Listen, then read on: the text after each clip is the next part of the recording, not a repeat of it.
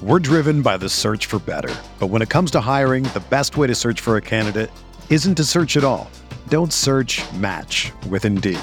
Indeed is your matching and hiring platform with over 350 million global monthly visitors, according to Indeed data, and a matching engine that helps you find quality candidates fast.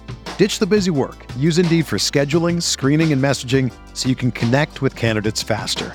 Leveraging over 140 million qualifications and preferences every day, Indeed's matching engine is constantly learning from your preferences, so the more you use Indeed, the better it gets. Join more than 3.5 million businesses worldwide that use Indeed to hire great talent fast. And listeners of this show will get a $75 sponsored job credit to get your jobs more visibility at Indeed.com/Blue Wire. Just go to Indeed.com/Blue Wire right now and support our show by saying that you heard about Indeed on this podcast. That's Indeed.com/Blue Wire. Terms and conditions apply. Need to hire? You need Indeed.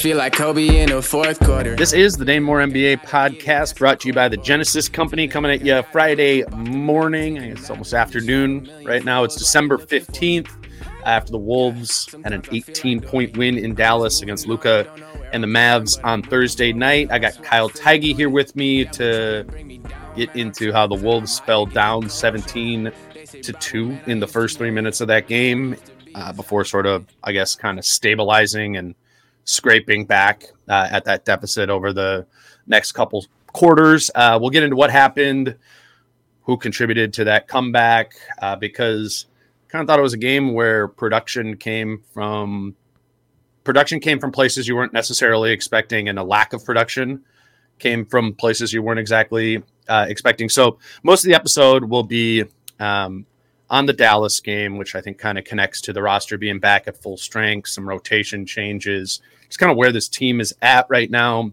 But then at the end of the episode, because today is December 15th, Kyle and I were kind of talking about how this is like the official start of trade season, in that on December 15th, basically the whole league becomes eligible to be traded. So we know we're way in advance of the actual trade deadline 2 months out from now. But we want to take, I don't know, maybe 10, 15 minutes at the end of the episode to just kind of set the table for what this team can do at the deadline, what they can trade, what those contracts come together to be, what are reasonable things to even estimate this team might be able to add at the trade deadline, because we kind of expect they will make a decision, that they will make some sort of move there. And, I think it's an interesting conversation of what type of player do you want to add to this team. So we'll get into all that, but we'll start with the Dallas game. Kyle, what's up? I saw the tweets last night, Dane. What? I saw them. I saw those tweets. Some of you listening, I saw it 17-2. I saw it. Same old Wolves. Here we go again. This bleeping team. I saw them all. I've been stressing on my little soapbox that in-game tweeting, first quarter tweeting is for losers. I saw it 17-2. Everyone's like, here we go again. They're going to lose the next 16 games. Wolves, as I move my mouse here, Wolves 119, Mavericks 101. The floor is yours. Where do you want to go? Let's just do 90 minutes on NAZ. I mean, again, I joke, but they did come out a little flat. That happens. But you lose your basketball credibility card if you start judging things in the first quarter, in the first half. I'm literally so over that. Like, yes, oh my God, a team went on a 12-0 run. That's crazy. They play 48 minutes of a game. These guys are so athletic. The shot making is absurd. Yeah, they came out cooking. And if you really enjoy the sport, adjustments are real. You change things up. Like, a boxing match isn't the same 12 rounds of strategy going same blow for blow. They came out last night. They kind of, in a sense, almost let Luka cook himself to death. He was obviously amazing. He's fun. I'd love to talk about just him in general a little bit. He whines, he complains, but from an offensive standpoint, there's just some things he does that are absurd, and he's one of those guys, right? You can't stop Luka Doncic. You can just kind of hope to contain him or slow him down. But they did in the second half. They made some adjustments. I was watching our friend Jake Painting's little breakdown today on Howls and Growls. Like, they made some slight adjustments to how they defended the pick and roll, and they started. Will you elaborate on that, like, briefly? And also, I've been checking. Didn't watch that one this morning from Jake, but those are awesome. I often get a lot of, how come you guys don't do episodes immediately after the game so they're up first thing in the morning? And we've gotten into that because I'm normally at the games, so I can't do it there. But drunk. Sorry.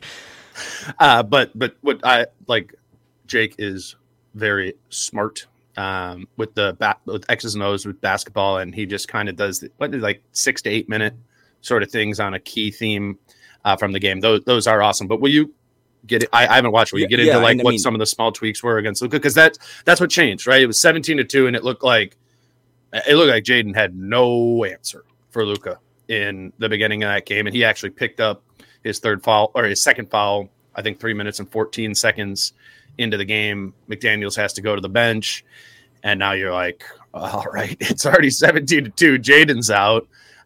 When he comes back in, he's going to come back in foul trouble. So even if we can survive these next 9 minutes of the quarter, Jaden's going to be guarding Luka in foul trouble.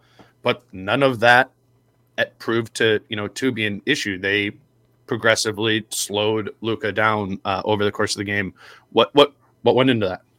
Well, again, I'm just stealing from Jake. Yeah, I think we've established that. Thank you, Jake. And Jay's, I got to plug him too. Like, Jake does an amazing job. Jake lives halfway around the world. He does kind of have a cheat code because I think these games tip off like at lunchtime, so then he gets all day to work. Yeah. But that man is trying to do this for a living. Howls and Growls, subscribe to his Substack. Mm-hmm. The player ratings after every game are awesome, and the videos are great. So now I'm going to take what Jake said and make myself sound smart. But it sounds like in the second half, it sounds like it literally appeared. They were a little more aggressive, like on Rudy stepping up on those screens, hard hedging. Also, too, a little more subtle and a little more nuanced way for my dumb brain to understand it. They put I don't know if Jaden can guard Luka. Like, as you focus on maybe stuff that comes down in April or May, like, I think this is a bad playoff matchup potentially for Rudy. I also think it might be a bad one for Jaden, and it's no shame on Jaden. I just think Jaden is built like one of those inflatable tube men at a dealership, and he can guard so many different types of players. But Luka's methodical, but also so strong. Like, he is just like the base of a tree. And I don't know if there's 5 guys in the league better to defend him than Kyle Anderson. Because Kyle Anderson is also not fast or athletic or any of the things. Like, he's basically also Luka Doncic. Tree-like. Yes. Yeah, and he moves his feet. So Luka's not going to blow by you by speed, but he can't push you off. Like, once he gets by you and he has you on your hip, he can kind of just shove Jaden around and tell Jaden where to go. He couldn't do that with Kyle. So last night they made adjustments to how Rudy hedged on the pick and roll, which is Luka's bread and butter, and they kind of started turning. In terms of like points per possession, they started turning every time Luka had a pick and roll in the first half. It was money. I mean, he is still so good at finding guys, passing, setting guys up. He just waits until you make a mistake and he finds one of his shooters. They're all spaced out. But in the second half, they started turning Luka's pick and rolls into like transition points. Because like there was one where Rudy stepped up really hard on a hedge, started to backpedal, got his hand out. I think he was trying to pass it to Lively, forced a steal. Ant and Jane got out in transition. And again, the Mavs aren't necessarily the most athletic team getting back too. So just little things like that to go back to the 17-2 run. I think the Wolves just kind of showed up in Dallas and was like, all right, let's let you punch us first. Something we have been big on, right? Is like, let's see a good team punch the Wolves in the face. Mm-hmm. And then let's see for the next 36 minutes, next 24, how they respond. And I thought from Finch to whoever is running defensive coverages, they made little slight changes that all of a sudden in the second half, you're never going to stop Luka from posting 36, 12, and 11, but he had to work way harder for it in the second half, and it was much more of a coin flip on, is this going to be a bucket for the Mavs, or is this going to be an instant bucket for the Wolves? Right. They needed, once they got more aggressive in the coverage, to my eye, Luka had to become more of a playmaker in, create, which he does, and creating those open corner threes or threes for his teammates, and then those teammates need to make them. I think a handful of those guys just weren't making shots, and, maybe the game goes a little bit different. Maybe it's at least, I'm not saying the Wolves lose necessarily because they got by like 20, but that could have kept it a little bit closer there. And then maybe you need to make another adjustment off of that to stay home a little bit more. Should also point out no Kyrie in this game. Passing the baton to him at some point might have been profitable for Dallas there too. It is just kind of like I saw Jace tweet this out this morning. This isn't like a dig on the Wolves because it's gone both ways. Like the Wolves just played the Pelicans without Ant, so you don't get to see that matchup clearly. When they played the Sixers before, Embiid didn't play, Kyrie didn't play last night.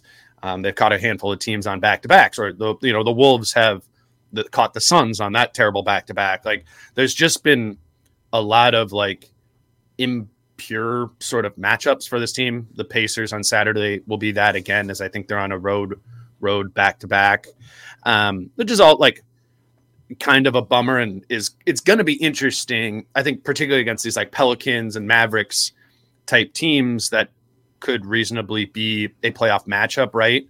How much are we going to have to go off of from the regular season matchups in particular? I did find myself, I'm glad you brought that up. I wonder about this matchup for the Wolves. Not that like they just beat Dallas by 20. Like I think they'd be okay with Dallas in a playoff series. It just is interesting that it feels like a matchup, and was last night, where Rudy, it wasn't that Rudy, got in foul trouble, and it wasn't necessarily that I thought Rudy played bad when he wasn't in foul trouble. It just, there's not a lot Rudy can do to impact that matchup, right? Like they just don't go to the basket that often other than Luka. There's not those like second side attacks. Like you don't see Dante Exum or Tim Hardaway Jr. like barreling down to the basket and challenging Rudy Gobert. So they're just not gonna do that. So there's a little bit of a limitation on the way Rudy can impact this matchup. And then I think offensively too, like Lively's big and athletic, and they were trying to find Rudy in some of those roles, and Lively kind of does a pretty good job with his size of being able to play too. So I just like, I put that in my notes. I'm putting that in my mind of like, okay, if we get to whenever, or to the playoffs, and whatever the matchup is, if it's Dallas, that's something to keep in mind with this matchup is Rudy isn't just going to organically be a huge weapon in this matchup. How can you make him one, right? And additionally, which maybe I think leads us into NAZ REID here, maybe that's a type of matchup that you need more from your other two bigs in Karl and NAZ. I think NAZ's stat line obviously really pops, making 7 threes in this game, but Karl was low-key super impactful. I like actually when he's getting to his mid-range game some. Like if we're sitting here all the time saying like Karl needs to shoot more threes, it's because we are acknowledging that like there is no limit, right? Or like we're nowhere near the limit of where you're going to start getting diminishing returns on his 3-point shot because he's that great of a shooter. And that level of shooter can also be impactful from the mid-range. What do you have, like 3-4 kind of mid-range one-on-one clean looks that he hit. But yeah, the story in this game, I think the main one with Rudy being in foul trouble was NAZ coming in and being that spark that we've kind of been talking about this offense needing. They need a little bit more offense on this team, and the best place, or like the most likely place to get more offensive juice out of this team right now feels like NAZ REID. And an opportunity presented itself for that with Rudy's foul trouble, but I think it was really encouraging to see NAZ deliver. I have a couple like specific things on that, but I'll just go to you with NAZ and what stood out to you most about his game here. Well, to get to NAZ, but to close the loop on Rudy, because you made a really good point. There were moments, even my Timberwolves scar tissue, where I was watching that game early in the first half, and you just had like shades of Terrence Mann and the Clippers, right? Where it's just like, oh, here we go again. They're just going to be 5 out. And like you said, there's really nothing for Rudy to do. He's got to get to the corners. He's got to do all this stuff. But the difference between Rudy on the Jazz, when they were getting cooked off the court against a 5-out system, is that this team, Rudy didn't have this in Utah. This team just puts Rudy on the bench and brings in NAZ REID. and NAZ REID can come in and cook you for 27. So just the options that this team has to not only defend, but to have a 3-headed monster. It's like, hey, when we need to defend some nights against a really big front line, maybe it's the Pelicans or something, we got to put Carl and Rudy out there as much as possible. When we play against a smaller team, we have this 6'10" guard from LSU that didn't get drafted that will just go cook you and we'll just go basically offense for defense.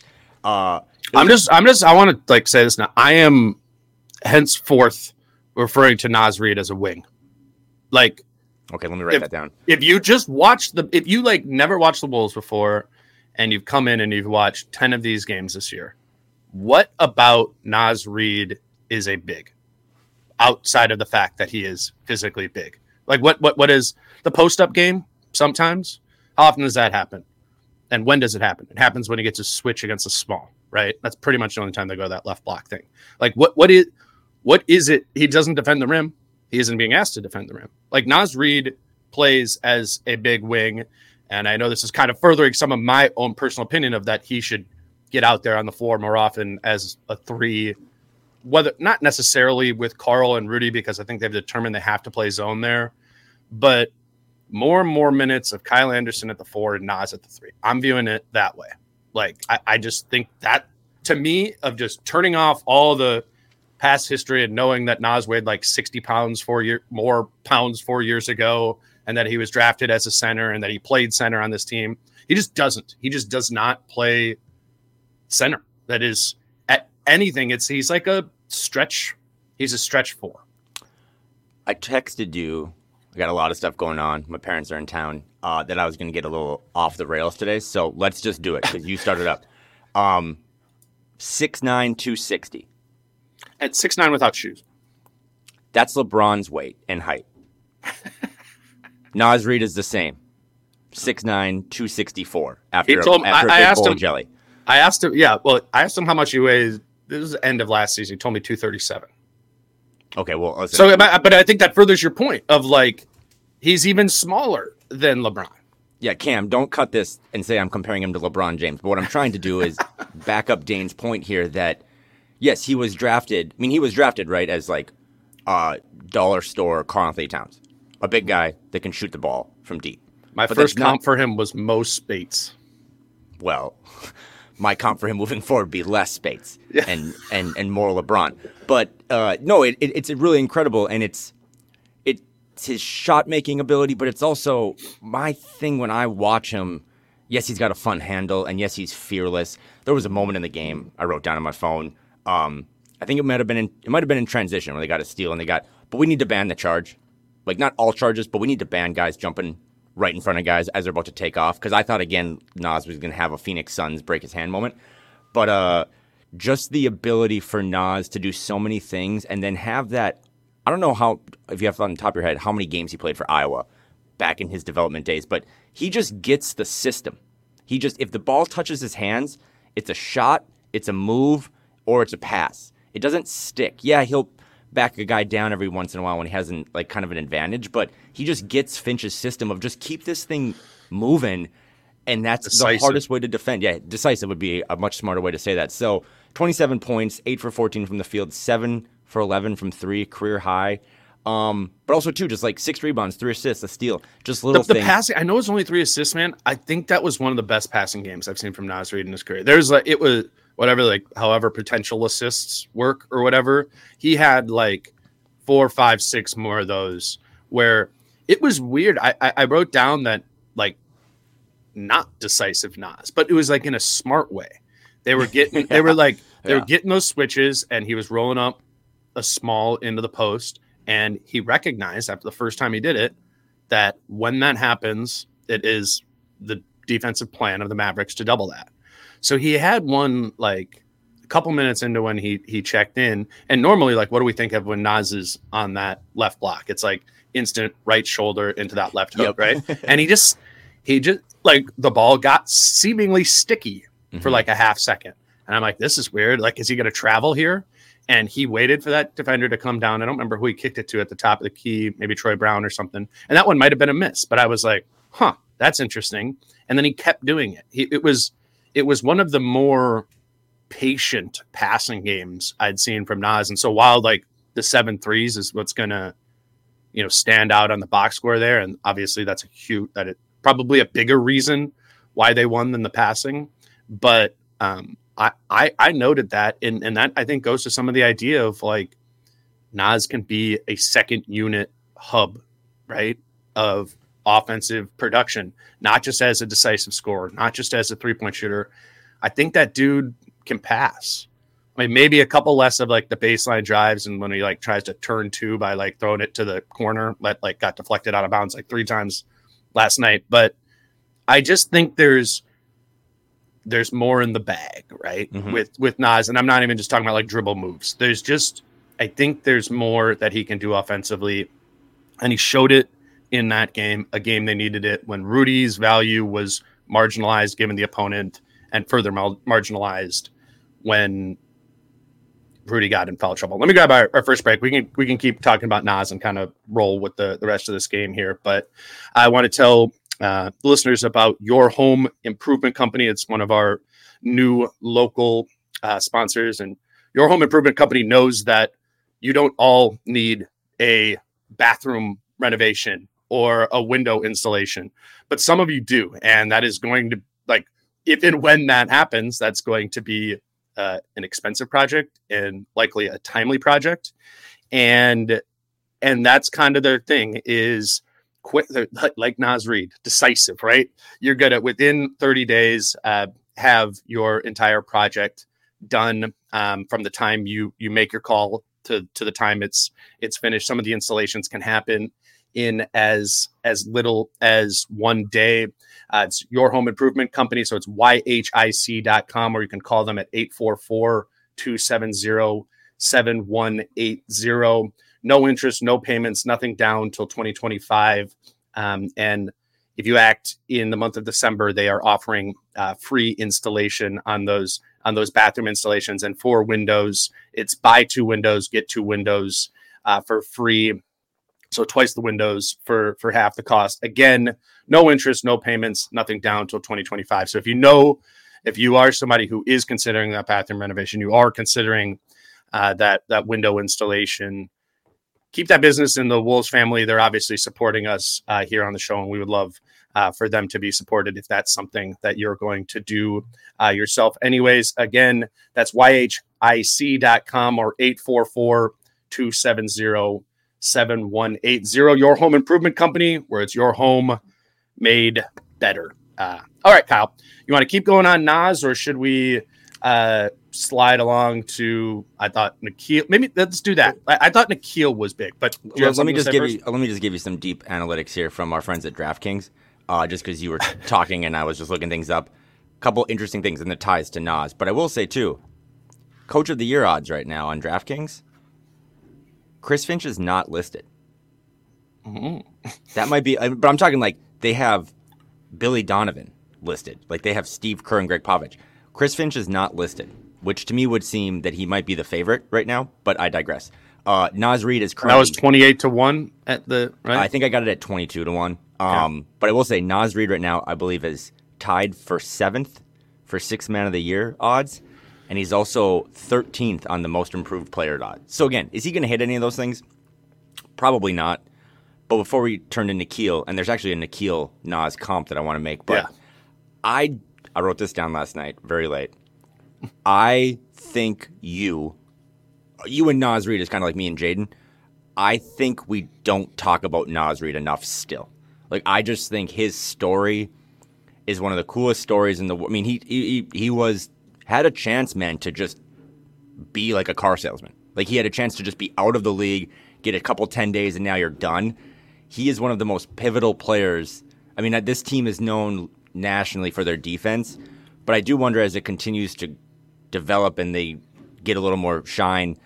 The second thing I would take away from this team, and Ant's so great, and Mike Conley's leadership, is that they have this 3-headed monster that is kind of almost revolutionizing like the league this year in terms of these 3 dudes that do all these different things, and you can find a combination of 2 of them at any time. NAZ can play with Rudy. Like, that was one of your big preseason things. Carl and Rudy has obviously shown their value. Carl and NAZ, I don't necessarily know how much they've played together yet, but there's just so many options now that Finch can throw, and last night was a non-Rudy game. He finished with 8 points. He did have 12 rebounds, but they just leaned into Carl, leaned into NAZ. And now to transition to Nikhil, you said, NAZ is still going to have that turnover, right? he's still going to give you like a night where he shoots like 1 for 8 from the field. But it's like what I said about Nickeil a couple weeks ago. If NAZ REID didn't have a couple of those flaws, the Wolves wouldn't have been able to afford him. So like his flaws should be embraced. Like when he throws the ball over or does something stupid or falls down, that's great. That's why we're paying you only X instead of 4X. So his development is just, I constantly love talking about that guy. And then over to Nickeil, who is, I don't know, guard NAZ REID, just the little things he does. He gets the system too. There was a play last night, Dane, where I think NAZ had the ball in the corner by the bench, and he started to back a guy down. Shot clock's running down. No one's moving except Nickeil from the other corner, cuts to the basket, gets a pass from NAZ, easy dunk. Those two guys and their basketball IQ just helps make this whole thing work, and it really is like beautiful basketball. I think to tie that all together, the three things you talked about there was the NAZ and Rudy pairing. Yep. And NAZ thriving in that. Yep. NAZ and Nickeil being able to play together, which was something Britt and I talked about a lot on the last episode, where, again, I kind of had this, I think there needs to be more NAZ. How do you activate more NAZ? And Britt was like, well, you run more pick and roll, so you have to play Jordan McLaughlin. And I just kind of knew or assumed that Jordan McLaughlin just wasn't going to be, a part of this rotation. It's just too deep right now. Like Shake Milton's out of the rotation now too. So, but that doesn't mean Britt's wrong in that NAZ might need pick and roll to be able to get off a little bit more offensively. So if J-Mac is not an option and he's not going to play with Mike Conley all that often because Mike Conley and Rudy Gobert are glued to each other, it needs to be Nickeil. That needs to be kind of like Nickeil can help NAZ go. Offensively, he can insulate him, defensively, some too.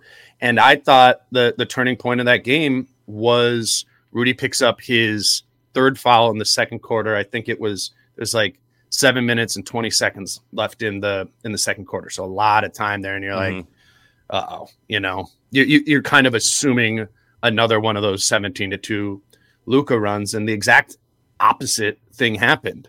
They ended up getting to that Cat, NAZ, Nickeil, what was it? Ant, and sorry, I have this written down. Yeah, Cat, NAZ, McDaniels, Edwards, Alexander, Walker lineup, and that totally saved that second quarter. Once Rudy, arguably this team's most impactful player thus far this season, was going to be removed from the game, and I think they went on like a 20-6 run, 27 run, something like that, and it brought the game. They were down by 11 when that group got in, and made that run, and by the end of halftime, it was a 1-point game.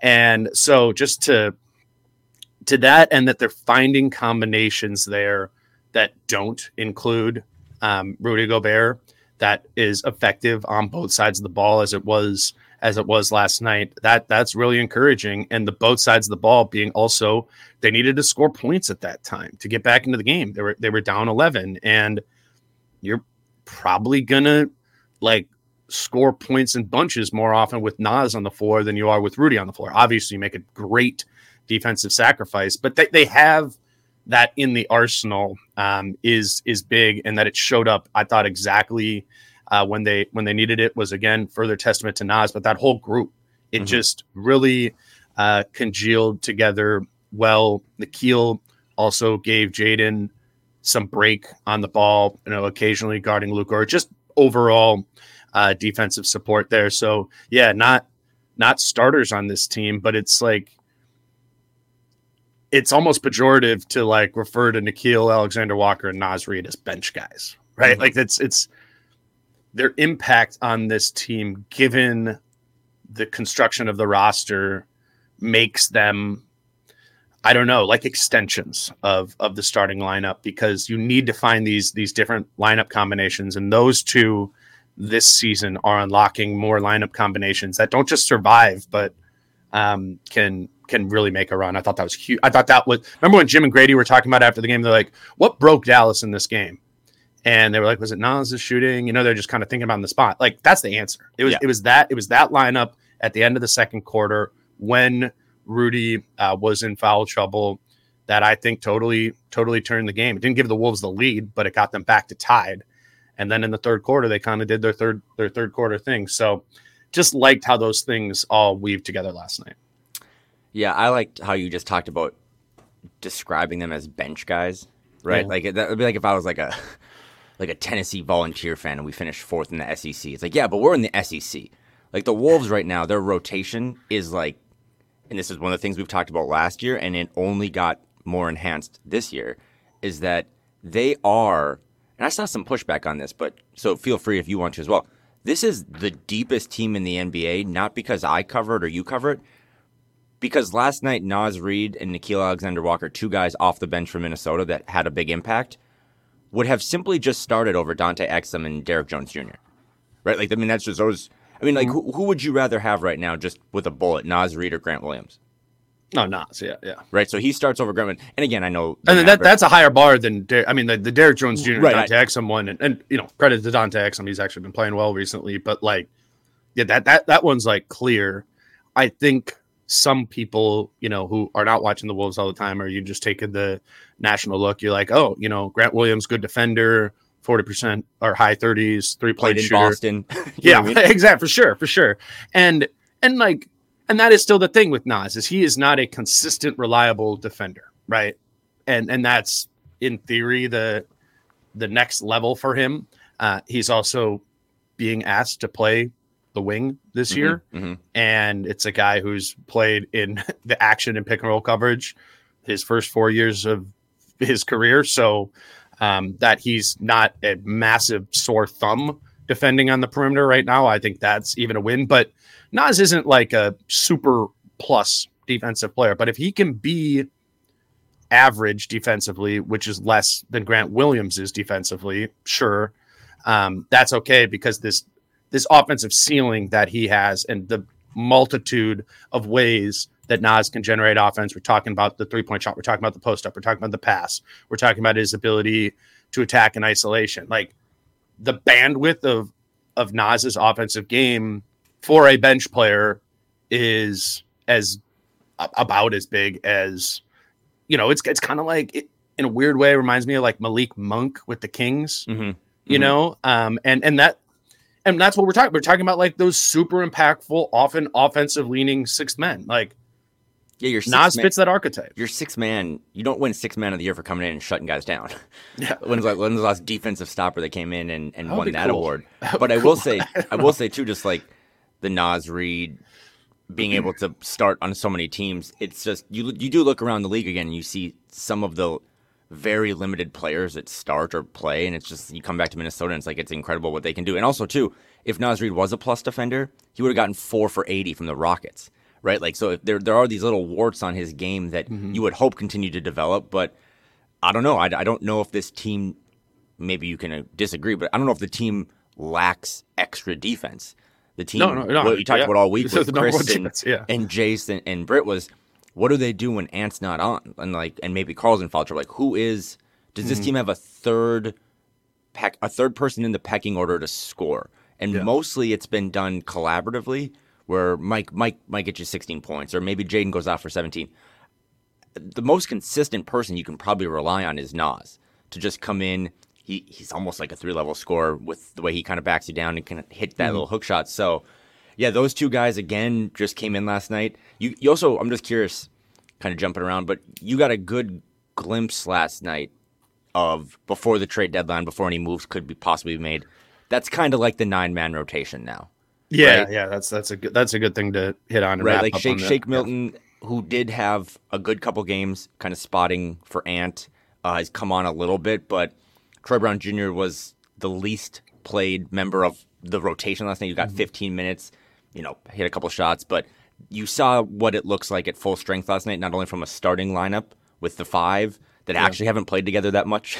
Alan Horton and I kind of pointed that out. They actually haven't played that many games together yet, but then it's going to be Kyle, it's going to be Nickeil, and it's going to be Nas off the bench. So the Jordan McLaughlin stuff, that's all just not really important when this team is at full strength, because they have an 8-man, maybe 8.5-man rotation. Yeah, and don't you think that like the archetype of player that Troy Brown Jr. is, and like fits a 12 minutes a night role more than the, in theory, bucket getter playmaking archetype that Shake is? Like, to defend Shake, which I'm not really sure I'm doing, but like that job is hard in really limited minutes. It's kind of like why oftentimes the playmaker bucket getter off the bench is the sixth man, in that they get like 25 minutes a night, because I do kind of believe you need a little bit more of a rhythm to impact the game in that sort of way. Whereas like Troy is just your like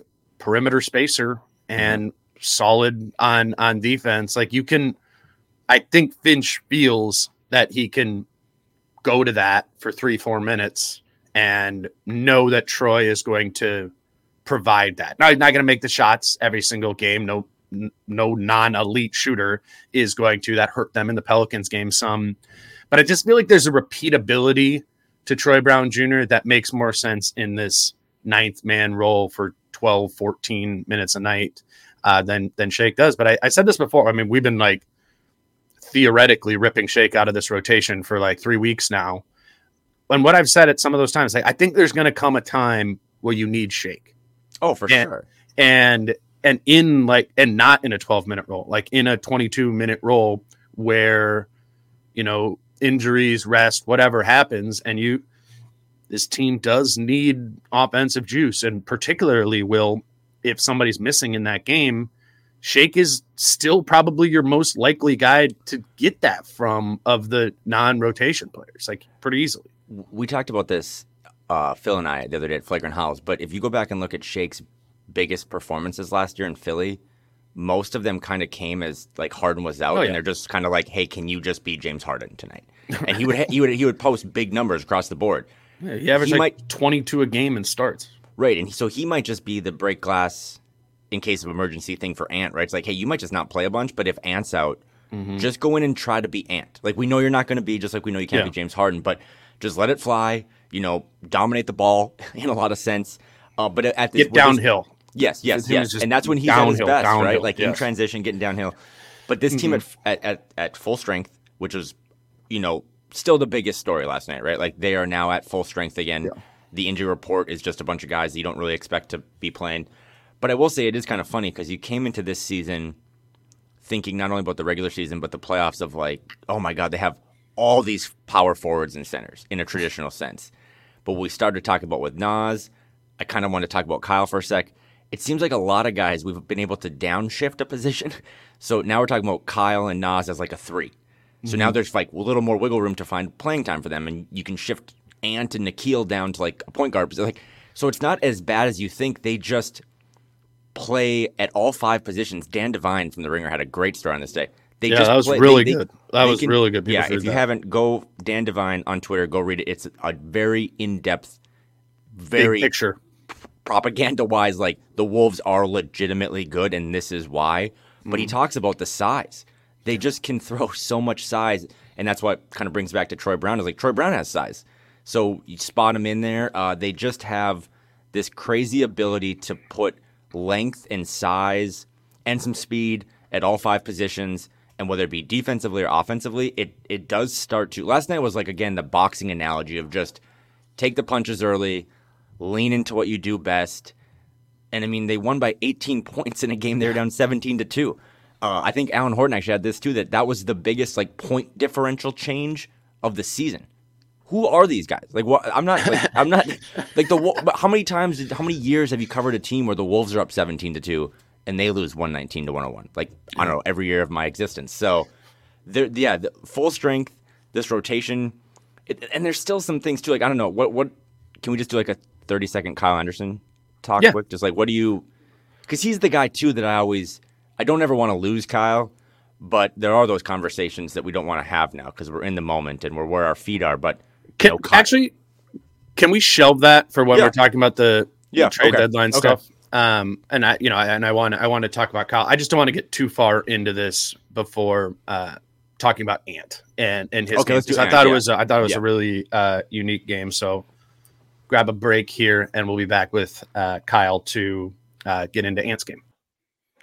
Today's show is brought to you by Duer Jeans, Duer, and I'm excited to tell you about Duer Jeans because it's the type of clothing that I wear, professional and polished, but comfortable. I'm excited to wear my Duer Performance Denim Jeans to the next Wolves home game, and I really think you're going to want your own pair of Duer Jeans because I just promise you they become that pair of pants that when you open the drawer, you choose them over and over again because you love the way they feel. Duer jeans are durable and flexible without sacrificing comfort or style. Plus, they're antibacterial, which equals less washing. They have temperature regulating fabrics for all day and all weather comfort. And the all weather performance denim is wind and water repellent, while the fireside denim is fleece lined and great for staying warm.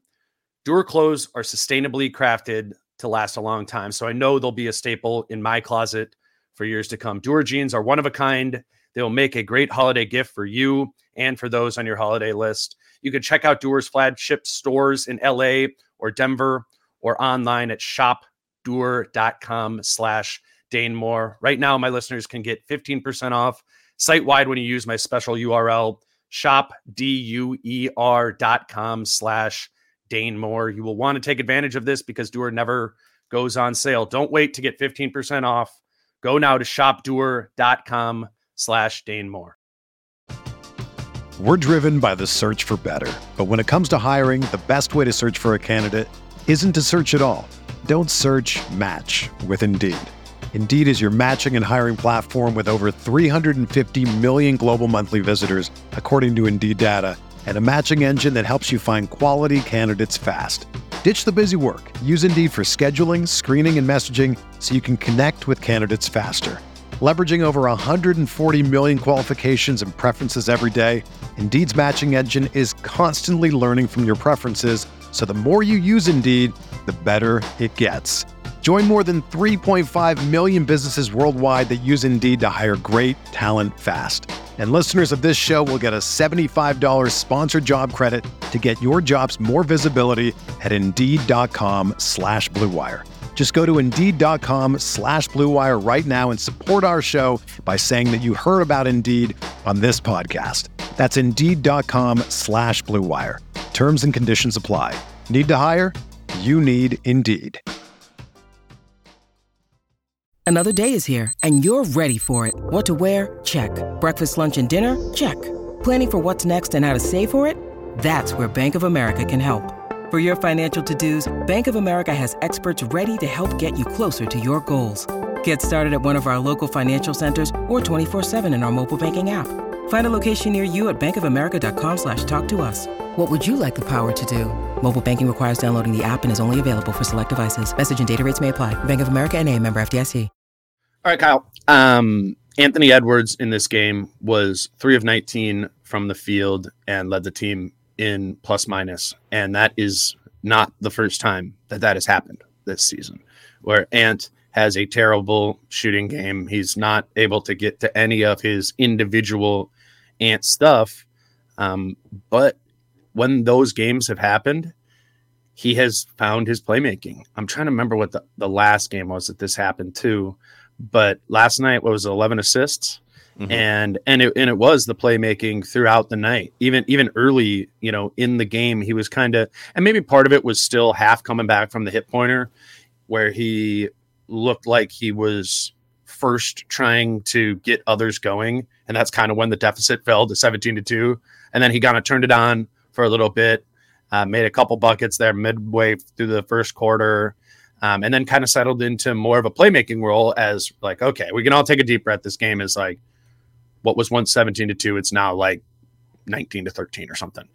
And I'm just impressed with his ability to be able to do that, because the Toronto game, the season opener, wasn't that, right? It was just the bad shooting. And it kind of sunk him in that game. But that Ant can have this type of impact by making like that play he made for Mike Conley in the corner that everyone saw at the end of the game. That is huge to be a player that draws that much attention. So you making your teammates that open, but it's even to me more than like the technical X's and O's, what he's breaking down, how he's forcing the defense to adjust. There's something that's really cool about Ant in that he's one of those guys who like seems to genuinely not be bogged down by the fact that he's only made 3 of the 15 shots he's taken, and the energy and the confidence and kind of the way where he's an energizer for the rest of the group doesn't really go away, or at least in this game, it was there through the poor shooting, and there's a, I don't know, like an existential value to that. And that really popped after he hit Mike in the corner. You saw him run into the bench and he's just his giddy self.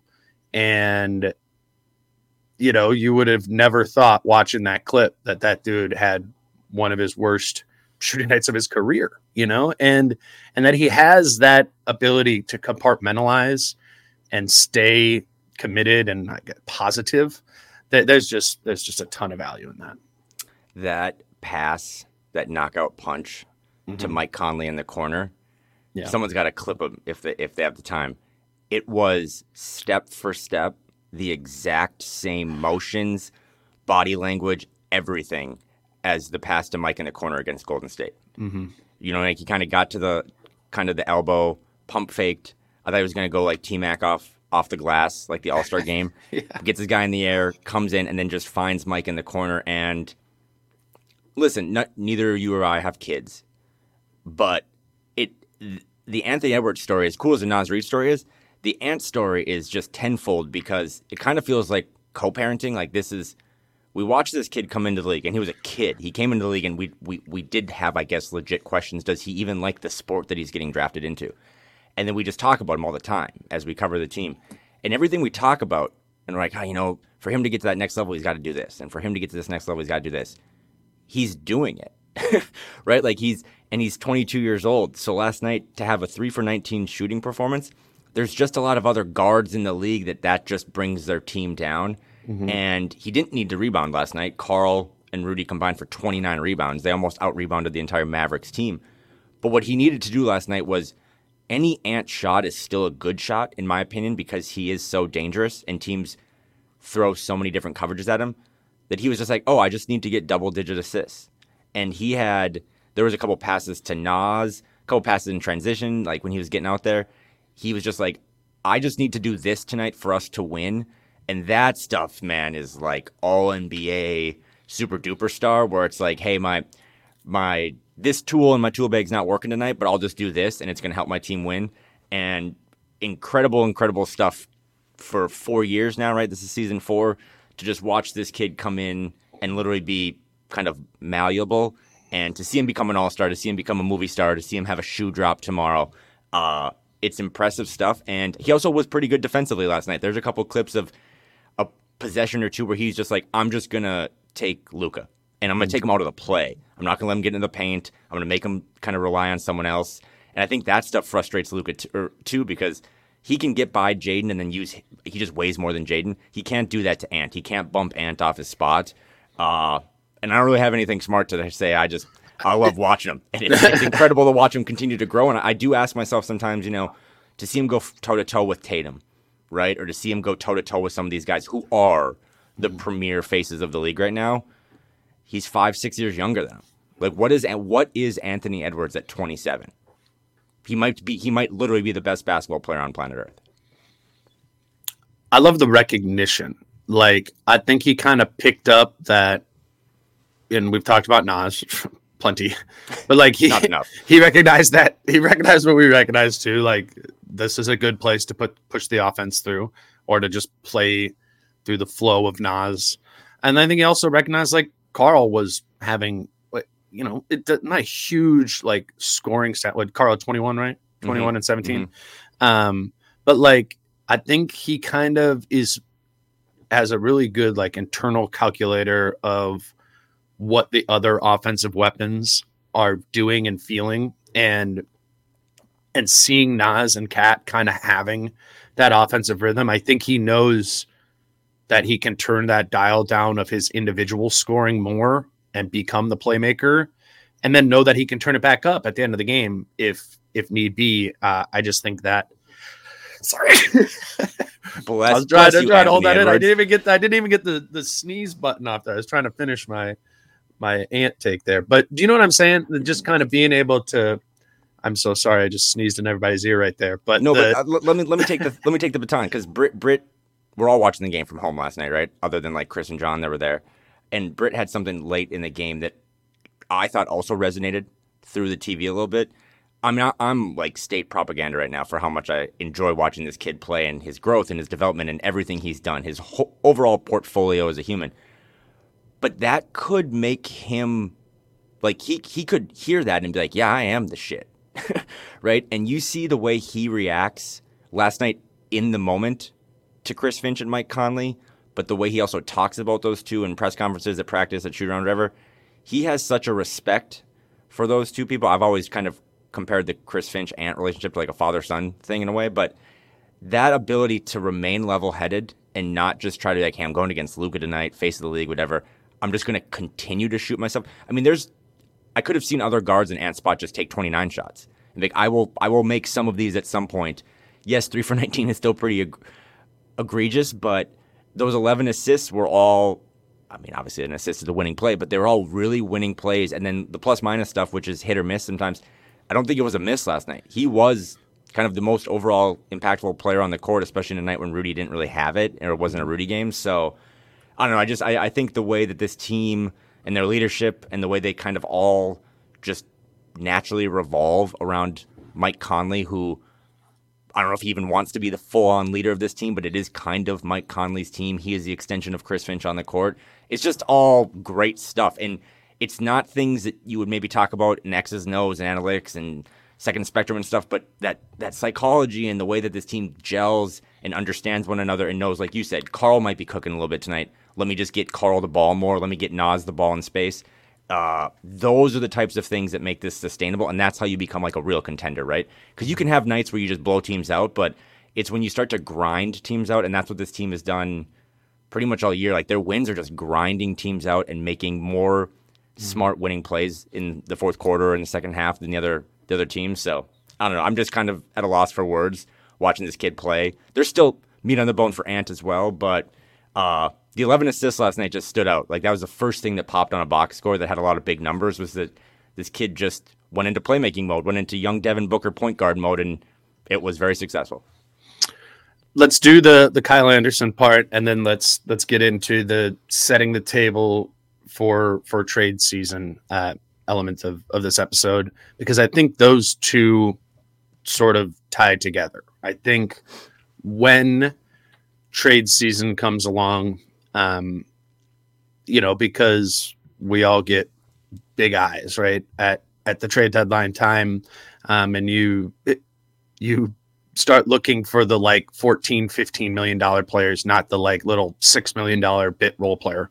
And basically, to get there, and we'll get into this, to get to the $14-15 million player, to get the Tyus Jones, right, as some people will be pining for, Kyle Anderson needs to be in that trade. Mm-hmm. And I'm glad that we had this Kyle Anderson game, which we can get into first, last night, before we talk about that, because we've hit on it, man. Like, it's a problem that in ways that Kyle is not shooting and spacing the floor anymore. It's one of those situations where I think that's a pretty big part of why Troy Brown Jr. is in the rotation rather than Shake Milton, because whichever one of those two are in, they're often going to be in with Kyle Anderson. And it was getting to the point, given that Kyle is no longer shooting threes, that it was getting problematic when Shake was out there, because he was, is not the shooter that Troy Brown Jr. is.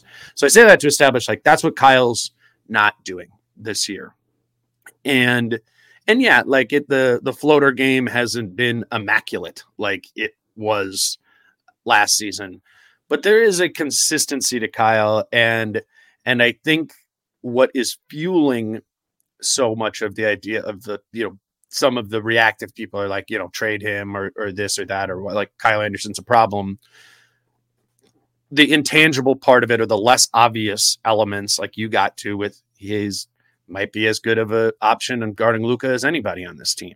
He's coming off of being one of the most impactful defensive players in the NBA last season by most catch-all defensive metrics, and is having another good defensive season. So I would just when that, because this thought creeps up for me too, like, when you're thinking, man, I don't know if this team needs Kyle Anderson, or Kyle Anderson feels like he's hurting this team right now, what he does defensively that all of us probably can't really pick up on the fly is very valuable. You were talking about Mike Conley from a leadership and a personality element of this. There is a great value in that we can't, not being on the roster, fully appreciate. And I think the evidence for that is Chris Finch is not fazed by Kyle. Like, would he like Kyle Anderson to be shooting 40% from the corners on 1.5 threes a game? Yes, of course Finch would like that. But in his mind, it is like, I'm not going to stop playing Kyle because he stopped shooting threes or stopped making threes. That is the evidence, I think, is that if you want to not play Kyle Anderson, or if you want to trade Kyle Anderson, you are going to have to pry him from Chris Finch's cold, dead fingers, because that dude wants Kyle Anderson on the floor, pretty much as much as possible. So I say that to mean, like, let's acknowledge what Kyle Anderson isn't doing this year. It's not the player that he was last season. He's playing a different position. Maybe something's going on with the eye. There's clearly something going on with the shot. But to dismiss his value completely, I think would be us being overly reactive, swinging one way or the other with it. So I'd say that to lead into Kyle Anderson, who I know you wanted to talk about too. No, I think he is the most interesting person to talk about for everything you just said. I do think Kyle Anderson is like Chris Finch's cruise control. That, like, if Chris Finch was driving on a road trip and he's got 4 kids and they're starting to lose their shit in the back, like, he can put Kyle Anderson on and turn around and start, like, lecturing him, like, get everything in order. Like, when things aren't going well and Ant's out of control, or NAZ has a couple turnovers. Like an iPad to a 5-year-old. Yes. Yeah. Kyle Anderson is an iPad to a 5-year-old. So it does, and you can see it, right? Like, I love watching Finch just from, like, a managerial nerd standpoint of, like, when he starts to lose his mind, and I've talked about his hair, and he'll just be like, Kyle, just go in there. He might not even have, like, a purpose or, like, a set of plays or whatever. He might not even tell Kyle who to sub in for. Just like, Kyle, go pick someone and let's get the iPad out. Because, yeah, from a box score standpoint, and this is, as we now navigate to, yes, today is December 15th. A lot of the guys, maybe most of the guys, not everyone, but people that signed contracts this summer are now eligible to be traded. So the trade pool is much, much deeper. That's why today you're going to start to see a lot of articles, and we are going to basically sprint, because I think it's less than 2 months. I think the deadline is before Valentine's Day. So we have 7-8 weeks now of trade deadline stuff. And from a fan perspective specifically, but you can attest to this as well, the Wolves have just always been sellers. So when you're a seller, you just have items, and people give you money for them, and then you just give them away.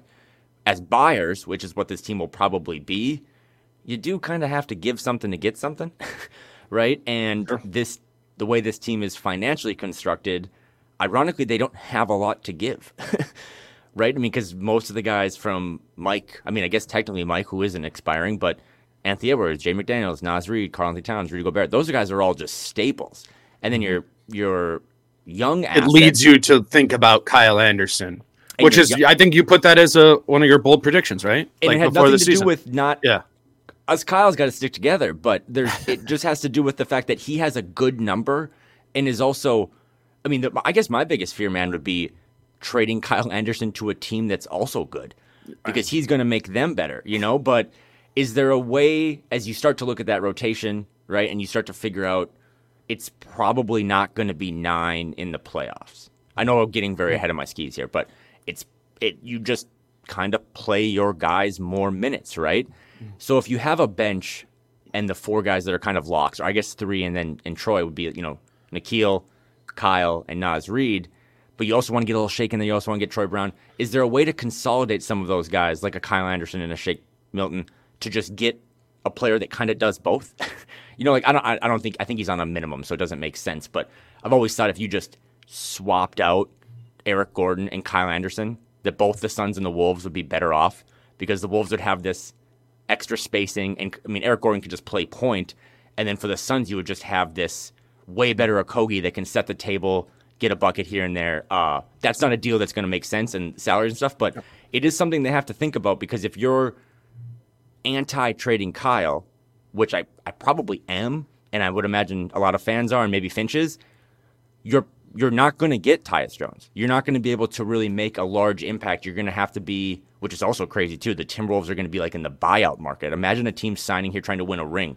Like, I need some cold water, but it's going to limit them if they don't at least flirt with the idea of putting him in a deal. And it's crazy because I don't know how to think. He has been great defensively. His box score will never pop, but he just is a stable adult that they can throw out there on top of Mike Conley, on top of these other guys. And I don't know what they'll do, and we still have a long ways to go to figure it out, but he has to be included. He has to be mentioned as much as he's been great, because not only is he a nice number in a trade, not only is he a valuable person from their team, and I don't want to do this stuff now, but you do have to have one half of an eyeball on summer 2024. And if you know that you're not going to keep Kyle, and you're not going to be able to keep Kyle and Mike, you probably have to make a decision here in the next 7 or 8 weeks and not wait until June and July.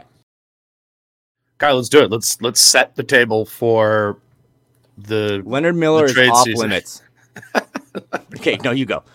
No, and so we were texting about wanting to do this because it's December 15th and now everybody's trade eligible.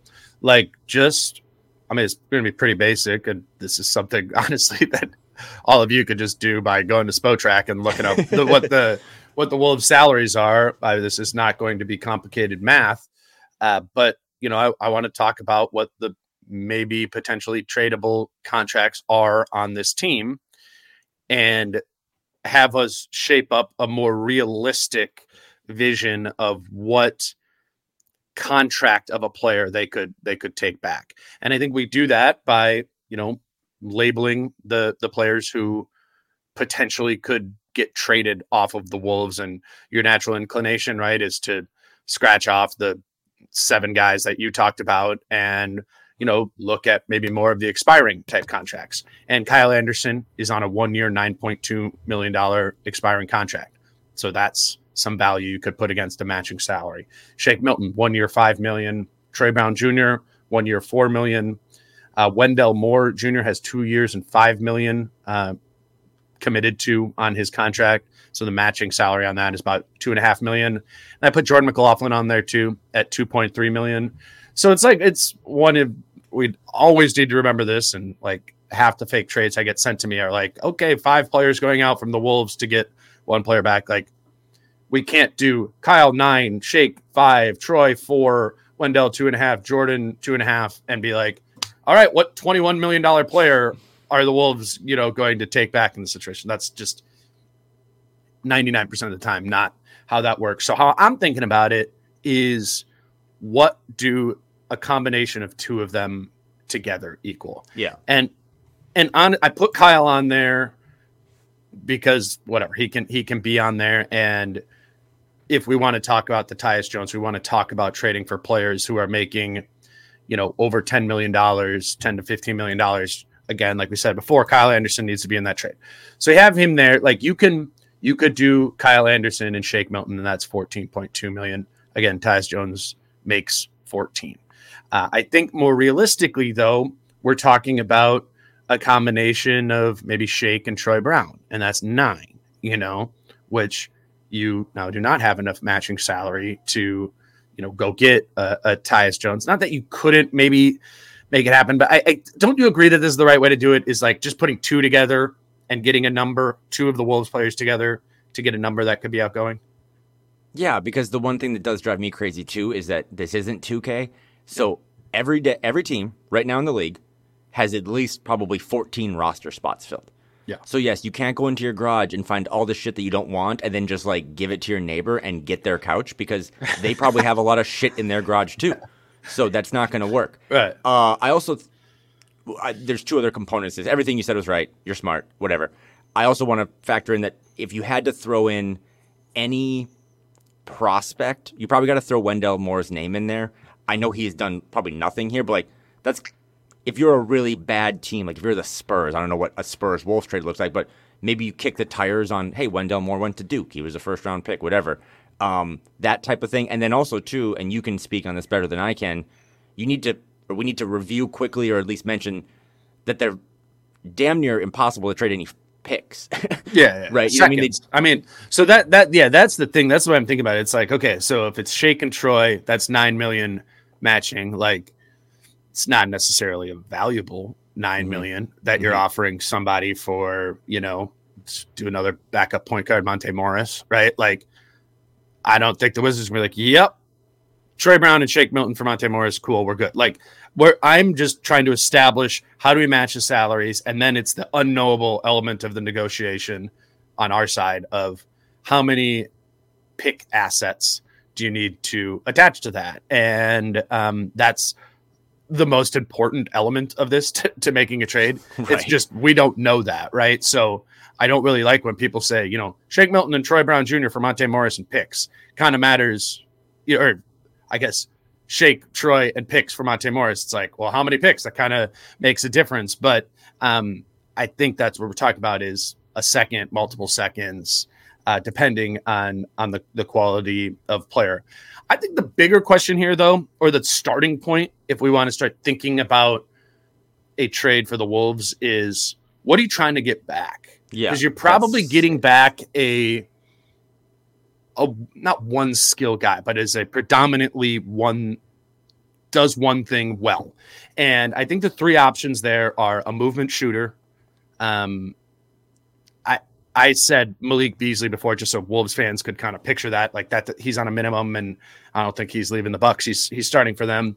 But it's guys like Landry Shamet, like that archetype of player, right? Somebody who can hunt space and hit shots, and probably comes with weaknesses other than that. Movement shooter, backup point guard, or bucket getter. Those are the three types of players I could see the Wolves pursuing at the deadline. And I think it's just an interesting conversation, probably a fitting conversation for December 15th of like, Kyle, what do you think if you could only choose one of those three styles of player would be most valuable to this team? Shooting.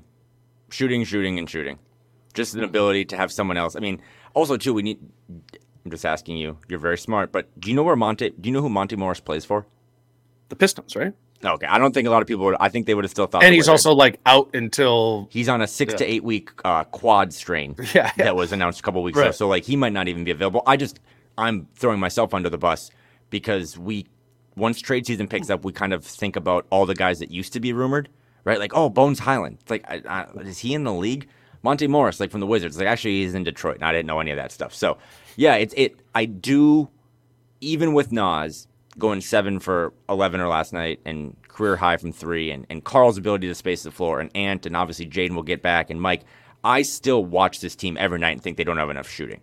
Mm-hmm. And that's kind of why I brought like an Eric Gordon comp. Yeah. Again, that doesn't really I'll say fit. That's my answer too. Okay. I would say movement shooter.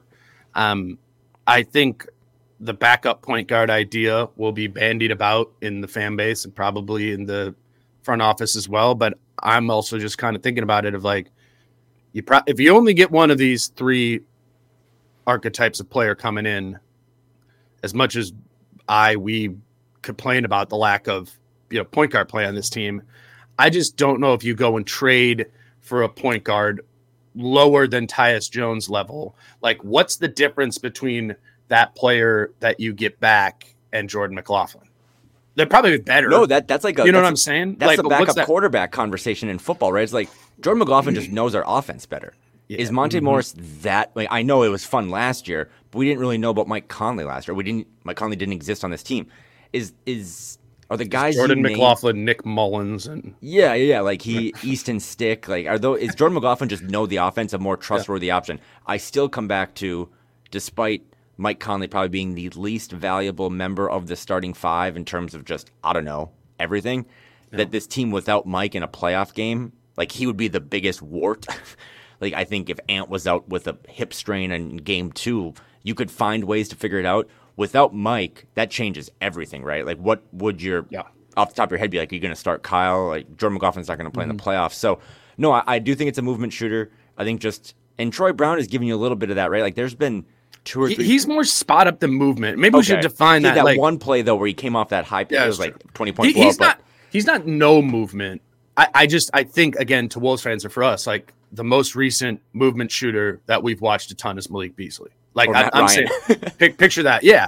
But like Malik did it to the point where you were like, this is still a positive proposition. He's a 0 on defense, but he's such a great hunter of space combined with a quick release, whatever, like that. I think would serve some utility on this team.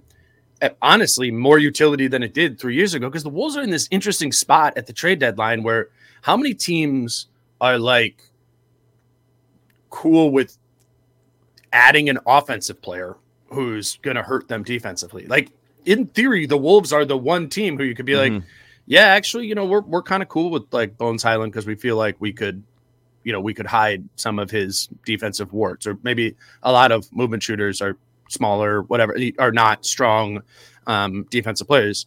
Like this, the Wolves are in a unique situation there where just like in the market, it's hard for teams to be really willing to pay for that all offense, no defense guy, because, you know, all teams in the league are not as good at defense as the Wolves are. And I just, that's an interesting element to this too, that might help the price point in different ways. We're both in on movement shooter. I think we've put a line through backup point guard. I think if we put Finch on truth serum, his answer would be bucket getter. Do you know, this is the most simple way to look at this, but I just went to like the ESPN app and I just went to stats and 3-pointers made, like average per game. Just curious. I was trying to find some names to be in that movement shooter thing. In terms of 3-pointers made per game, the highest ranking Timberwolves player is 52nd in Mike Conley. And then 55th is Ant, and 71st is Carl. Like, there's guys like Matt Ryan up there, Isaiah Joe. That's actually a fun, simple way to kind of go look at this, is that, yes, the Timberwolves are awesome defensively, and they have a bunch of what we would deem plus shooters. But this is part of, right? This is a fraction of the equation of the stagnant offense or whatever, like however it is, that they just don't have guys that can volume fill it up from deep. So, and I don't know, how specific were you trying to counter our take to what Finch would say in terms of a bucket getter? Can't those kind of be the same person or not? No, I'm more thinking about like you're running, like you're trying to get them downhill. They're trying to the Jalen Noel, right? Like it's the better. He's available. It's the better version of that. Like again, if Finch could choose between, all right, I want 20% better Malik Beasley or 20% better Jalen Noel. Like I think, I mean, and this is just my thought. Like I'm just going off of I've covered him for a long time and just understanding what his frustrations are with what's not working. It's just the sense I get. Nobody has told me this. I just get the sense that Finch would want that. And to that end, I know you kind of scoffed at like the Bones Highland idea. Again, I'm not going off of anything here. I could see that. I could see Finch finding a place for that in the rotation. I think evidenced by how long of a leash he gave Shake Milton, right? Like he wants that. I think he feels like this team needs it. And to like, do I personally agree with that to that extent? No, but I'm also the one here sitting here being like, this team needs more offense. Yes. And maybe that's what it does need more of, is self-created offense off of the bench, more so than you need a spot up guy to be able to move into space so Carl can kick it to him when he's getting double teamed in the post. Like that's a need. If you're going to play through Carl in the post on this team, you need more shooting on the floor. You probably need to add a movement shooter to your team. But do we know that that's going to be a huge staple of this team? Like, right. I don't like, it's always going to be part of Carl's game, but the Pelicans game was the only game that was like the Pelicans game, and where they went to him over and over again. And that's just because Ant wasn't out there. That's not how they would have played the Pelicans if Ant was in that game, you know? And I actually thought like Carl had some turnovers out of it. I've seen worse games from Carl getting doubled in the post than that Pelicans game for sure. He was finding dudes who weren't making shots. And to that end, it's like, you know, maybe this is me kind of caught in the moment right now. I have that pretty fresh in my mind. I'm like, man, that team could have used a movement shooter. But am I looking at it through the lens of what this team needs when they're bad? Or am I looking at it through the lens of what this team could add when they're good? And maybe the answer to that is the bucket getter. Is now you have 48 minutes of Ant in theory, right? Like, not that if Bones Highland came in for the 15 minutes when Ant was off the floor, that you would get Ant, but you would get that same style of play there. And I don't know. I don't know what their answer to it is. Maybe their answer is backup point guard. I don't know. Like maybe that's what it is too. But I think those are the three silos that they'll be digging in come trade season. And then it comes down to like, do we have the salaries to match for it? And today is exciting because so many fans, even ones that follow this team now, they're like, hey, the team's actually good. We don't have to talk about all that other bullshit, like draft and lottery and all stuff. Like, we just get to talk about real basketball. But this is the glass half empty take on this, is that this is another very, very fine needle that Tim Connelly and his front office has to thread. Yeah. Because, I mean, think of all the, like, if you did a pros and cons list of the trade deadline, a lot of the cons are like, not David cons, but we don't have a lot of assets, right? Most of our money is tied up into guys that are essentially foundation pieces or things we're going to think about next summer. We can't move any first round picks. Our young guys are either untouchable in my eyes, like a Leonard Miller or maybe a Josh Minot, or maybe just not good.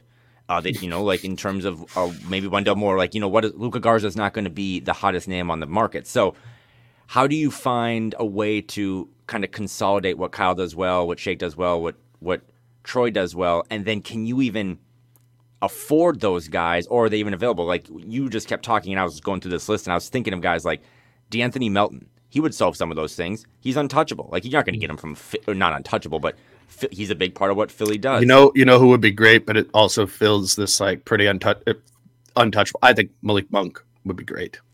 Yes, those are like way higher. I know, and that's what I'm saying is like it's not going to be these guys that we think would be a great fit, because you're trading you're not getting Malik Monk if you're not trading a first, and this team can't trade a first. So it's like we got to get down to this point of the prospectively adding players that get pretty DeLon righty pretty quick. And then you have to ask yourself again on another glass half empty: is it even worth it? Like, is even worth, like, is Monty Morris that much of an upgrade over Jordan McLaughlin? Two other names that I'm just kind of like scrolling through the index of the and we're gonna do this. Obviously, we got 2 months here. There'll be. I mean, we'll do a pod at some point where we're like, here's 5 names. We'll dig in them deeper. We're just again setting the table here. But yeah, give me some more names. Spencer Dinwiddie.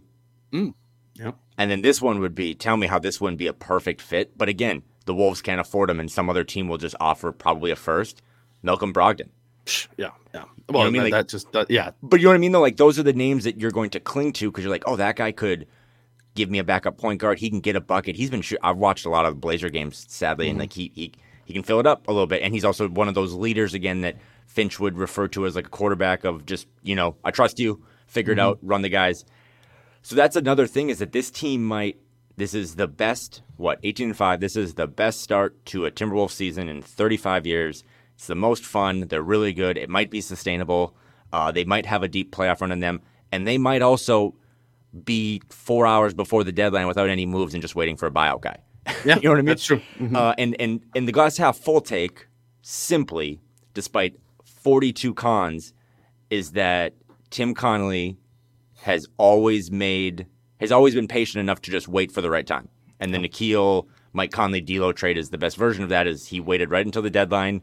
The NAZ REID extension, right? Like, if he lets NAZ sit for 48 more hours and goes into free agency, NAZ probably isn't here. So that's, from my perspective at least, is like the glass half full is, they're talking about this. They have 1,000 front office members, and they are trying to figure out, do we move early, do we move late, and then also, do we move? Because this team, the chemistry and the continuity and all this stuff and understanding the system and because Kyle, it might, like, to make one of these moves that, like, you would feel confident would have an impact by the player you're coming back in, that you're bringing back in. Some of those names that we've just said would be awesome, but are not possible. They only become possible with the inclusion of at least Kyle Anderson and maybe like Nikhil Alexander-Walker. Nikhil's on a super cheap contract a year from now too. If you maybe try to liquidate that into a pick, like, could you get a protected first? I don't know. Like, you know what I'm saying? To get something really special, you're probably going to need to subtract from Kyle Anderson and or Nikhil Alexander-Walker. And then to your point, like, what has been the opportunity cost here at that point? What do we gain? by losing one or two instrumental pieces from it. So I think it's wise of you to bring up the idea that maybe it is nothing, because what you would add would be somebody coming in, somebody that's not that special. It's coming in midstream and might not be better than Shake Milton or Jordan McLaughlin, or whatever. Like that could very well be the case. And then maybe it just is a buyout. The Wolves do have this. We should say this too. They do have an open roster spot, and they're about 2.3 million under the luxury tax line. So yeah, like a midseason buyout, you could just use that 15th roster spot on. I haven't thought about that list at all. I mean, that doesn't come into focus for a couple months, but maybe that is just the move. And you just go, yeah, sure. We got 3 seconds in the D'Lo trade last year, but that's kind of all we got, maybe we need those to navigate some financial stuff this summer. Let's just get a buyout guy and, run it back in the middle of running it back, that's why this is so fascinating though, is because I just promoted how awesome the start of this season has, both from a fun perspective and an actual standings perspective. And there's like this short-term versus long-term. There are some moves they could make in the next 2 months that would make everyone's life easier for the next 4 years. Yeah. But do you want to do that? That is, yeah. Right? That is the difficult business question. There's probably a Karl Anthony Towns trade discussion that would make 2024 through 2028 a little more palatable and easier to navigate. There's no chance you can trade him. Yeah, you're the one seed of the West. Yeah. You know what I mean? And you could be like, oh, well, 24 to 28, that's Ant's prime. I've made that argument, back before this team was good.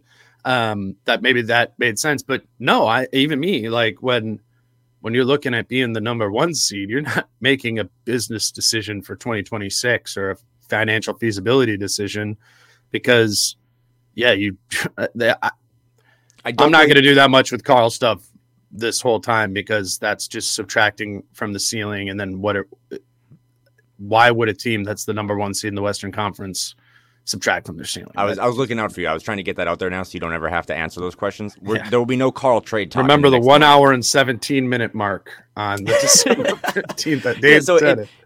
It's going to be, and also too, I've pushed back. I hate the idea that this team went all in. Because I don't really believe that's the appropriate use of that term. But if you do believe they went all in to get Rudy Gobert, then you're not going to pull your cards back. You can't and trade Karl because you now all of a sudden want to be financially smart for 2026. This team, despite not being an Ant's window, there's another window, and it's this team right now, and they're really good. So I don't mean to you got to bring it up because it is the 15th and today's the day, but you also just have to be patient and be like, hey, it might just be these 8 or 9 guys that got you to the party that you're going to go to war with in April and May. And that, to me, is fine. Because a lot of the times, too, I think there was a study on this, too. A lot of the buyout guys end up not being much. Yeah. A lot of the NBA trade deadline stuff is just really exciting in the moment. Your phone blows up and you win the press conference, but doesn't mean shit in April and May. So this might just be the team that they go into, but it's worth noting. It's worth reviewing some of that stuff. They are severely limited despite being super deep and super talented. They can't really do anything with that 2024 pick that they do own that right now is slotted to be 30th in Bronny James, so that'll be fun. But it's just going to be a really interesting 7 weeks because short term, can we get this thing even better? Can we get a piece that makes this offense a top 10 offense like we talked about last week? Or do we just trust everyone here because they're part of the reason we're the number 1 defense and the number 1 team in the league? Well, and I'm kind of blanking on what I was going to say. Great. I was going to do an all-in analogy into moving into Prize Picks, and then I wanted to say something else. I have been all in on Prize Picks. And do you just want to go right to them right now? Do you any other basketball thoughts to close the week? It's just they're in this 16-game stretch. I know you talked a lot about it with Chris and Jason. Oh, that's what I was going to say. There are 23 games into this here. And think about how much our view of this team has evolved in the 23 games. And just specific players, what works together, what doesn't. From things as small as what is Kyle Anderson at the 3 like? We've evolved in our understanding of the rotation. Think about our evolution of thought with Shake Milton, what the double bigs look like. We are going to double this 7-week sample size of the season thus far before the trade deadline happens. So we're going to find out new and different things about this team. We're going to learn more about it in this time. More importantly, the front office is going to learn further about it. And then at that point, you're going to have a better idea of what it is you do or don't need. I mean, even us, we're like movement shooter. I don't know, like in 5 weeks, are we saying something different? We very well could be. So yeah, let's wrap this up. Today's show is brought to you by Prize Picks, and we're kind of excited to share. You're going to help me explain how this new thing works with Prize Picks, where they have demons and goblins for added multipliers here. Obviously, Prize Picks is a daily fantasy app here where you're looking at the screen right here and you're seeing Christian McCaffrey more or less than 85.5 rushing yards this Sunday, and you're picking one side of that together to put together a pocket of picks. But what have you said? I want to talk about these multipliers. Listen, their Prize Picks is a big sponsor of the show. Use the promo code Dane to get $100 right match on your first deposit. They've also just continued to grow, and as someone who digs entrepreneurship and business, like as you can see on the screen now, or you look in the app, they have like popular picks. That's what the little fire emoji is. But yeah, they also dropped this thing a couple days ago, like demons and goblins. And basically all it is like the demons are just inflate the odds. So if you would have picked Jake Browning over 274 passing yards, that's like a amplified stat. That's not really what his normal passing yards would be. And you pair that with another demon, and now you're getting, instead of like 3-1 on 2 picks, you're getting like 9-1. So you throw Minshew in there, and now you're more and more, and now what are you getting? 6.5 to 1. So it's just a fun thing. They continue to grow, and again, they support us. So if you can support them, they're I think legal in all 50 states. It's not sports betting. It's more of just over unders on averages and stuff. But I will say this: there is I have removed myself from making picks. It was when Josh Dobbs sent Justin Jefferson to the hospital last week that I have realized that's like 8 straight weeks of getting someone nearly killed. So there will be no picks for me this week. I would just say, if I was betting, there is like a fun Jamar Chase demon over 99.5 yards, Justin Jefferson demon time over 99.5 yards, and it comes out to be, I think, 9-1. 2 best wide receivers in the league, not named Tyreek Hill, and an LSU battle. Saturday, Vikings-Bengals, big game. So that would be a fun way to do it. But again, those are not my picks because I'm not trying to get anyone killed, especially with Justin Jefferson on my fantasy team. Yeah. Okay. So here I'm seeing it here. There's the demon mode with the amplifier for Justin Jefferson is 109.5, or the goblin is 49.5. So it's less. I love hearing you say those words. I was not expecting that this morning. But here's your night. So if Jamar Chase and Justin Jefferson both go for 100 or more, that's 9-1 on that in that game Saturday. Yeah, I'm assuming a lot of our listeners will be watching the Vikings game on Saturday. That's cool before the Wolves game, right? Yeah, and it's cool now too, because I know a lot of people are still listening to this, especially an hour and 20 minutes in. It's fantasy football playoff stuff. Dane and I are constantly talking about our fantasy teams to each other. But if you're out of it and you're looking for a fun way to just have a little action on a game, they do a lot of college games as well. So you can, in a bowl game, pick a couple over-unders on that type of stuff. It's just a fun way to... NFL, NBA, specials, with combos of different leagues, NHL, college football, college basketball, soccer. Yeah, it is fun to mess around with. And my last thing is always, it's really easy to get your money in and out. So it's not like some of the other Ponzi schemes out there. Like, it's a pretty easy way to just get money on, get money off. It's fun, low limits, but it's cool. And they do $5. If you want to do the Chase and Jefferson thing, don't do something that's going to make you upset if it doesn't work. This doesn't need to be like your gambling side hustle. This is something to have fun when you're sitting around with your friends on Saturday and you put $5 on this Chase Jefferson 100 yards a piece, and then you got enough. You leave with your $50. Yeah, you get a year's worth of money to invest in Dane's Patreon, and now you're in the money or in the running for tickets to go watch. Yeah, we are the Ponzi scheme. Yeah, give me your money. So that's just a fun way to kind of have some skin. I think they continue to get better. They're a really cool partner. And thanks for everyone that listens to this bit, because it's a lot of fun. It's illegal in Washington, actually. I'm headed to Seattle today with my parents, so I might have to have you be my my bookie. But no, cool way to do it, and just another way to interact with sports during these next couple months when it's going to get colder. It's going to, I think, still get darker. And as I'm learning in real time, you're going to have a lot more family time. And I don't know what the linear progression is for gambling when my parents are in town, but I know it goes up. So, yeah, shout out Prize Picks, shout out all the other sponsors. Please do. Again, Dane and I are well set on this, but support those who support us. It's the best way to show love to the show. Yeah, absolutely. And I appreciate you. I know you got a busy weekend and stuff coming on. We did a long episode here, but kind of wanted this. I think the Kyle episodes work really well as like through the weekend, even you can listen, even if you're listening to this, I think after the Wolves have played on Saturday, I think a lot of this stuff with Kyle is still informative. And then, Chris and I will be back on Monday. Obviously the Wolves play on Saturday. We're not going to record on Sunday. We'll record on Monday morning. So we'll recap that Pacers game there. Chris was in Dallas. I wasn't. And honestly, haven't read him or John off of that game yet, so I haven't seen many of the quotes off of that game. But we'll talk to Chris on Monday, and then we'll rip through another week before Christmas. You got something? Yeah, I was gonna say it's Saturday night. If you are in town, Wolves Pacers.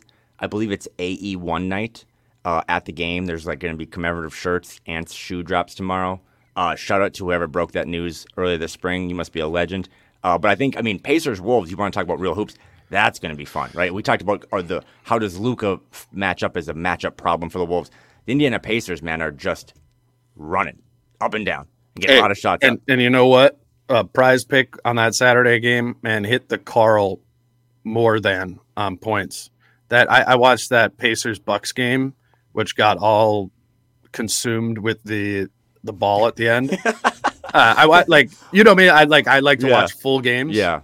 The Bucks were up by 20, so I turned it off with 3 minutes left in the game, and then we watch a movie or something, and I go to my phone as I'm laying in bed, and I'm like, wait, what happened in the Bucks Pacers game? Giannis scored 15 more points or something in the last 4 minutes once I turned the game off, and then that ball thing happened.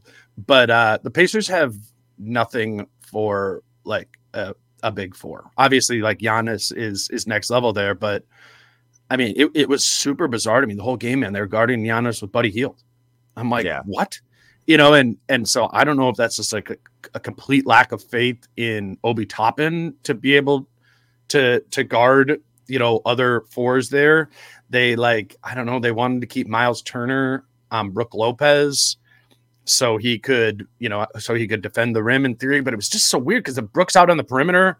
I don't know. I guess I'm curious to see how the Pacers match up with them. Maybe Turner gets Cat, and then this idea is bad because Turner's a really good defender.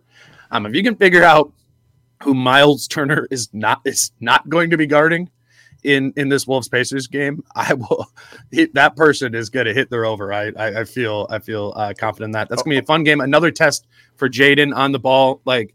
It's all butterflies and rainbows right now with the Wolves.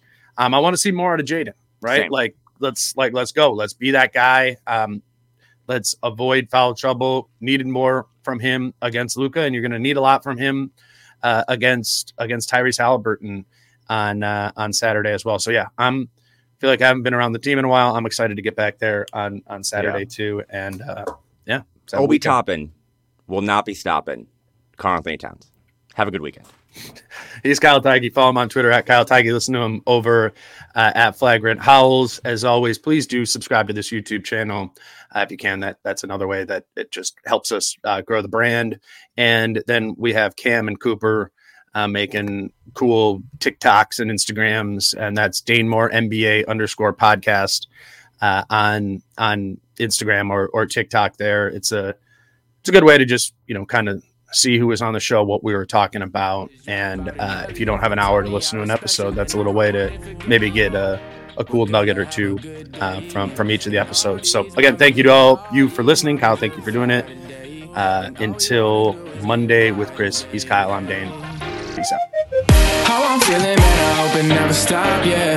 Green and hard so you can find me in the crowd, yeah. Don't let standards ever bring you down, yeah. Hope you dancing like nobody else around, yeah. Spring is in the air at Littleton Coin Company, and we want to help you brighten your collection.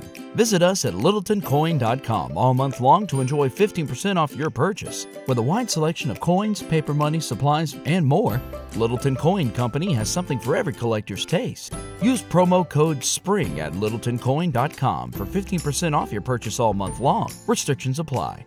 Littleton Coin Company. Serving collectors since 1945.